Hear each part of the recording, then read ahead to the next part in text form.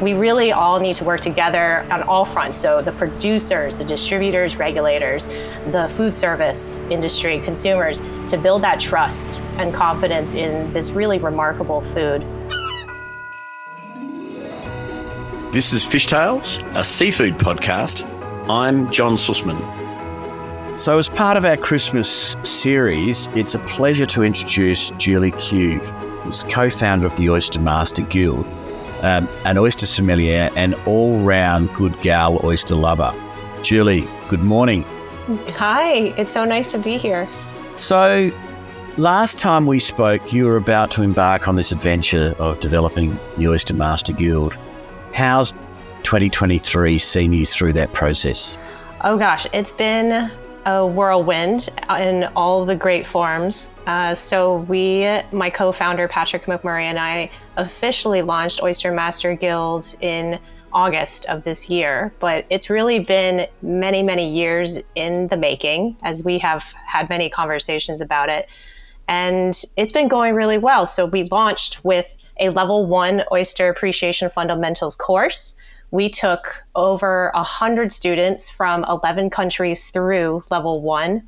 And so far, 41 of them have become certified oyster ambassadors.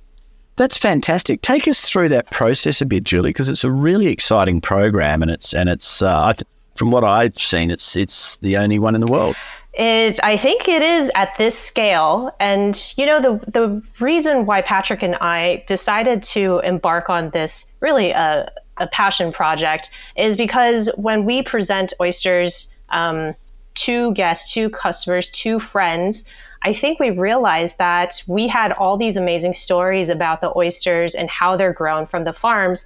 And we really see them being kind of massacred at the last step in restaurants. So the intention originally for Oyster Master Guild, OMG, if you will, was to help train and educate and then certify restaurant professionals. That said, I think there was a good consumer audience that was interested in learning more about oysters as well. So we decided to develop a 4-tiered educational program, starting with the level 1 and working our way to oyster mastery in level 4. Oyster level 1 is a course that is comprised of 6 modules, each module being about 80 minutes long. And our inaugural course, we took them through every Monday at noon. People really liked tuning in virtually and then being part of a class when we go through our lectures. And we also were able to incorporate kind of a virtual but shared tasting experience with one of our distribution partners. So the vision will be to continue to build on top of that fundamental knowledge about oyster appreciation. We just opened early registration for level 2, and then kind of building the curriculum into 3 and 4, where we really get into the business of bivalves and adding in specializations for different regions of oyster production, as well as even getting down to specific producers and their portfolios. It's a fantastic initiative, and I'm sure that it will be highly successful.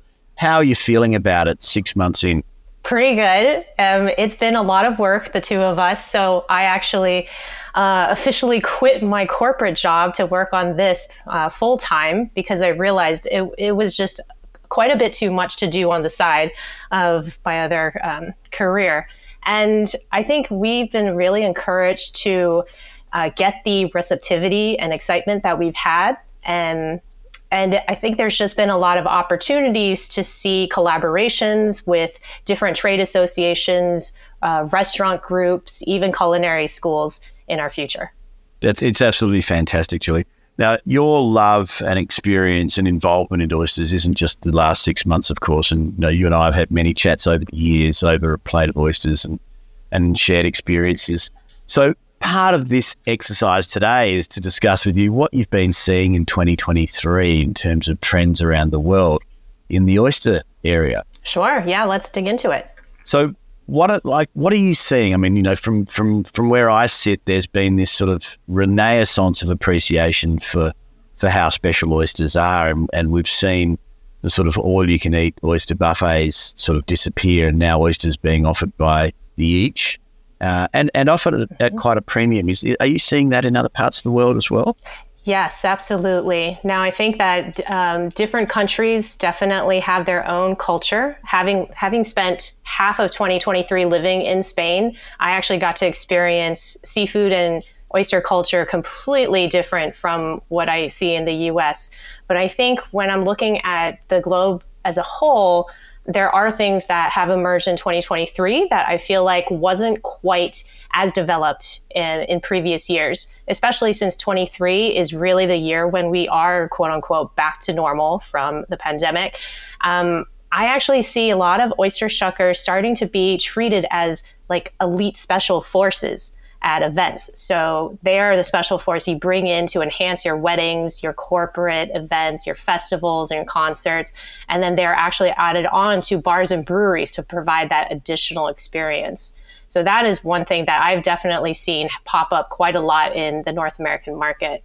The other is on the producer side, small producers are also looking at other ways to grow and expand their business model. I think they realize that at a certain scale, they can't really make ends meet with just oyster farming. They have to add value to what they're doing. So they're also exploring catering and mobile raw bars, even going as far as building brick and mortar establishments, like going into food service and offering tours, merchandise, and direct to consumer sales.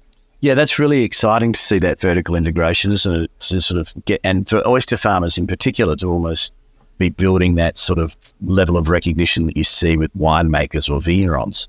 Yes, and it helps market the value of their oysters even further. So not only are they bringing in a different revenue stream, but it's ultimately helping increase the price for their product. Absolutely. Now, would you say that that's coincided with the sort of rise in the number of brands, if you will, of oysters around the world? I would say so. I feel like I see a different name every week, almost. It seems like there's all these different brands and names popping up all the time. I largely think that that's also attributed to the fact that consumers love novelty. And so a lot of sellers really like to pitch new types of oysters, touting the different terroirs of all these different kinds, just offering something new to the consumer like every season.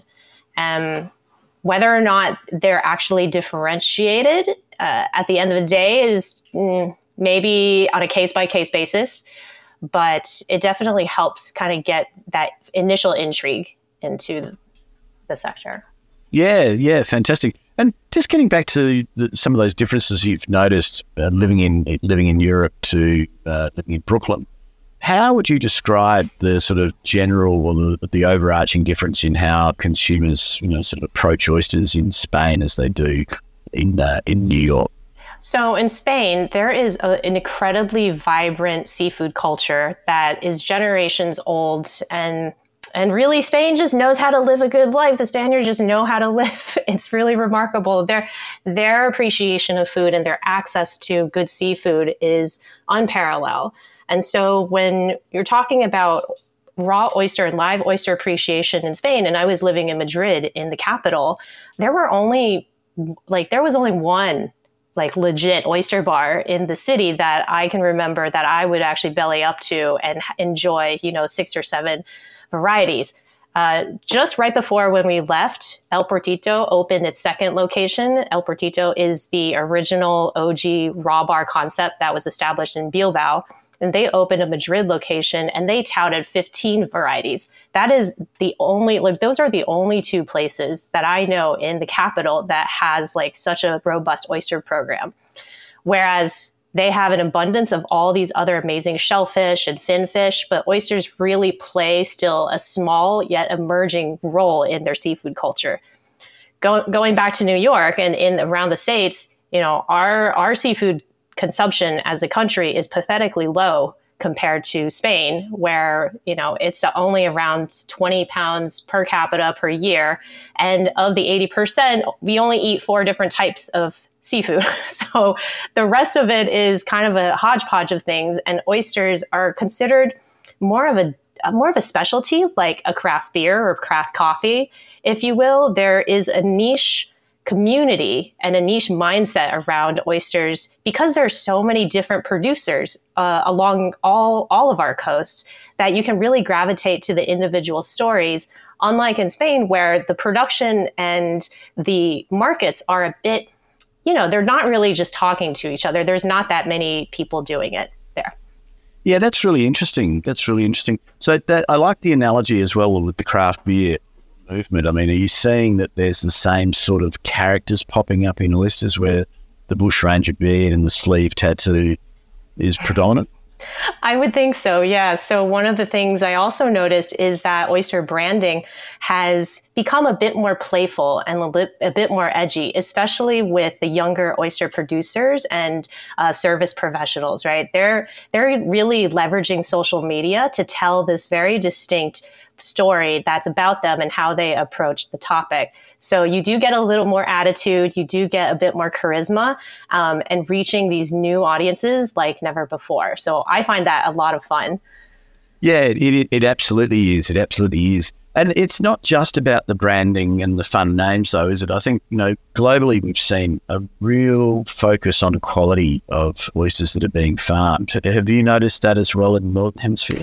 I think so for some producers. It really depends on the goal that they want to achieve. But I actually, through social, have recognized a lot of efforts from Appalachian oysters in Australia who are really touting this premium grade of product across a lot of different farms. In North America, you do have some oyster growers who have, I suppose, the resources and the resilience, if you will, to go after a quality over quantity story. A lot of times it is a tension between how do you make ends meet and how do you keep your operation going versus how do you bring a premium quality product to market when you are just growing.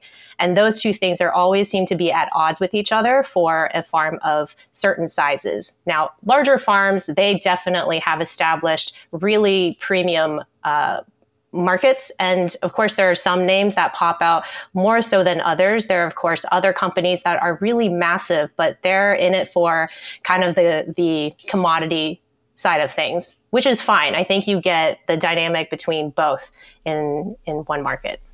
Tell us about the retail oyster scene, both in North America and in Europe, Julie Q. How are you seeing that? The retail market for live oysters in the US is kind of specialized. It's very local. So you sort of gravitate to your specialty seafood marts, which are becoming, I feel like, more and more scarce because usually Americans like to eat out for their oysters. And the pandemic was an anomaly where everybody had to stay home and then shuck their own oysters, and retail kind of direct to consumer sales grew there. However, I believe that this year was very weak for seafood retail in general. And hopefully they bounce back from that. I think there are signs saying that it will. But it's a different buying experience, right? I think the general American is very hesitant and a bit nervous about buying their own seafood and preparing it at home. Comparing that to Europe, I think that oysters were always seen in the like pescaderias that are in every neighborhood, but there was only one kind. And so even though you had maybe access to one oyster, you were probably picking up just a few of them, if at all, on your weekly seafood market trips. So again, I think that oysters in both situations might have been, from a retail standpoint, more of a specialty purchase than an everyday thing. Yeah, right. That's really interesting. I mean, we're at a bit of a crossroads here in Australia where still over 90% of oysters that are sold in retail are pre-shucked, which of course is the transistor radio experience to the surround sound reality of a freshly shucked oyster. So it's interesting down here. Now, I'm going to put you on the spot and ask you, for 2023, do you have a standout oyster experience or experiences that you can share with us? Oh gosh, well, there's a lot. I was thinking about this, and I did so many cool oystery things in 2023. I think I have four-ish to share, if that's okay. Please. So the first one that I can think of was back in March when I had the opportunity to visit Diba Bay Oyster Farm in Fujairah, which is part of the United Arab Emirates. And that was fantastic because who had heard of an oyster farm in the Middle East? Well, they have a farm there in Fujairah Bay, and it is fantastic to see that production and understand how they were able to produce and scale so quickly. So the company is about 6 years old, if not a little bit more, and they're doing 300,000 to market a month, which is truly impressive for a company to do that in such a short amount of time. They also had a couple restaurants that I really enjoyed and just doing something really cool in the Dubai market, taking over a lot of market share from established French producers. And actually, speaking of France, my other memorable standout experience was going to Marin Oleron, the mecca of oysters that have been finished through the affinage process to develop their beautiful taste and textures within the clairs. So I went out there and toured with Adrien G and enjoyed traditional French seafood specialties with his whole family. And that was in June, just before leaving Spain. And that was really, really special. I had always wanted to go there and finally did, and got to appreciate oyster culture at a completely different scale. And then finally, the last two was really getting to be a witness to two very competitive international oyster opening championships, the first being in Prince Edward Island, and then the second at the Worlds in Galway in Ireland. And, if it's amazing when you go see these international shucking competitions, like how intense the competitors are and methodical they are about the placement of their oysters, the placement of their hands and knives to create the best efficiency possible. And also it was nice in Galway because it had been 10 years since I was there last, and I got to meet Kath from Naruma Oyster Festival there too. So that was quite special. That's fantastic. So Julie Q's Christmas table is going to have what from the oyster world? Oh gosh. So now being back in New York, right? This is really my most favorite time to enjoy our East Coast oysters because they're really just jumping right into the peak season right now, the Crassostrea virginica. So they get very firm and meaty and sweet. So I really gravitate to that because they're also local. Right before Christmas, my plan is to actually go out to Fisher's Island, which is an island that's technically closer to Connecticut, but it's part of New York. Anyway, so there's an oyster farm there, and I'm going to pick them up personally and bring them back home to shuck for Christmas. But I also have my eye on a few specialty oysters like our Olympias and Kumamotos because they have been stellar this year. And there's a couple of farms that have just been posting about them on social. I'm like, well, you're going to get to me eventually, so we'll see. One thing that I thought about is this is one of the few times in the US where you can actually enjoy a 5-species tasting, which I'm sorry to say that you won't be able to find in Australia, but we have this rare seasonal treat to be able to procure all 5 species that are available to us in one plate. So maybe I'll endeavor to do that at some point too. That's amazing. That'd be incredible. And what about heading into 2024, what are your predictions for the oyster world going into 2024? I really love supporting the industry because you just get a combination of the best people, products, and places, right? It's really a passionate, innovative community of problem solvers who are solving food problems, climate problems, environment problems, and making really delicious products at the same time. However, it's very apparent that this industry is incredibly sensitive to external forces such as climate change, transportation, distribution costs, and especially public perception to food safety for live oysters. And in order for this business to thrive, I think a lot of things have to go right. So for me, I believe that advancing oyster appreciation by hammering home product and service value through executing great experiences consistently across the board is really critical to building that reputation that the industry depends on to grow. So we really all need to work together on all fronts. So the producers, the distributors, regulators, the food service industry, consumers, to build that trust and confidence in this really remarkable food.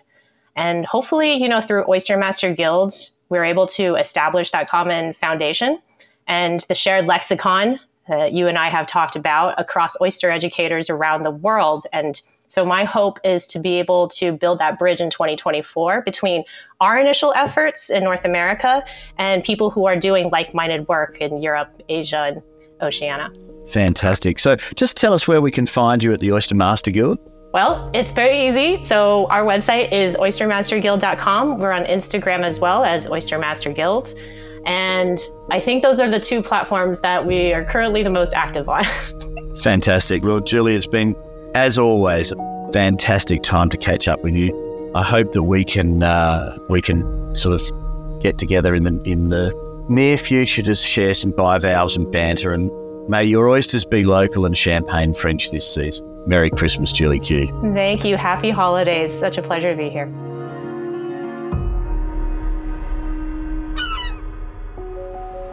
This is Fishtales, a seafood podcast. A Deep in the Weeds production. I'm John Sussman.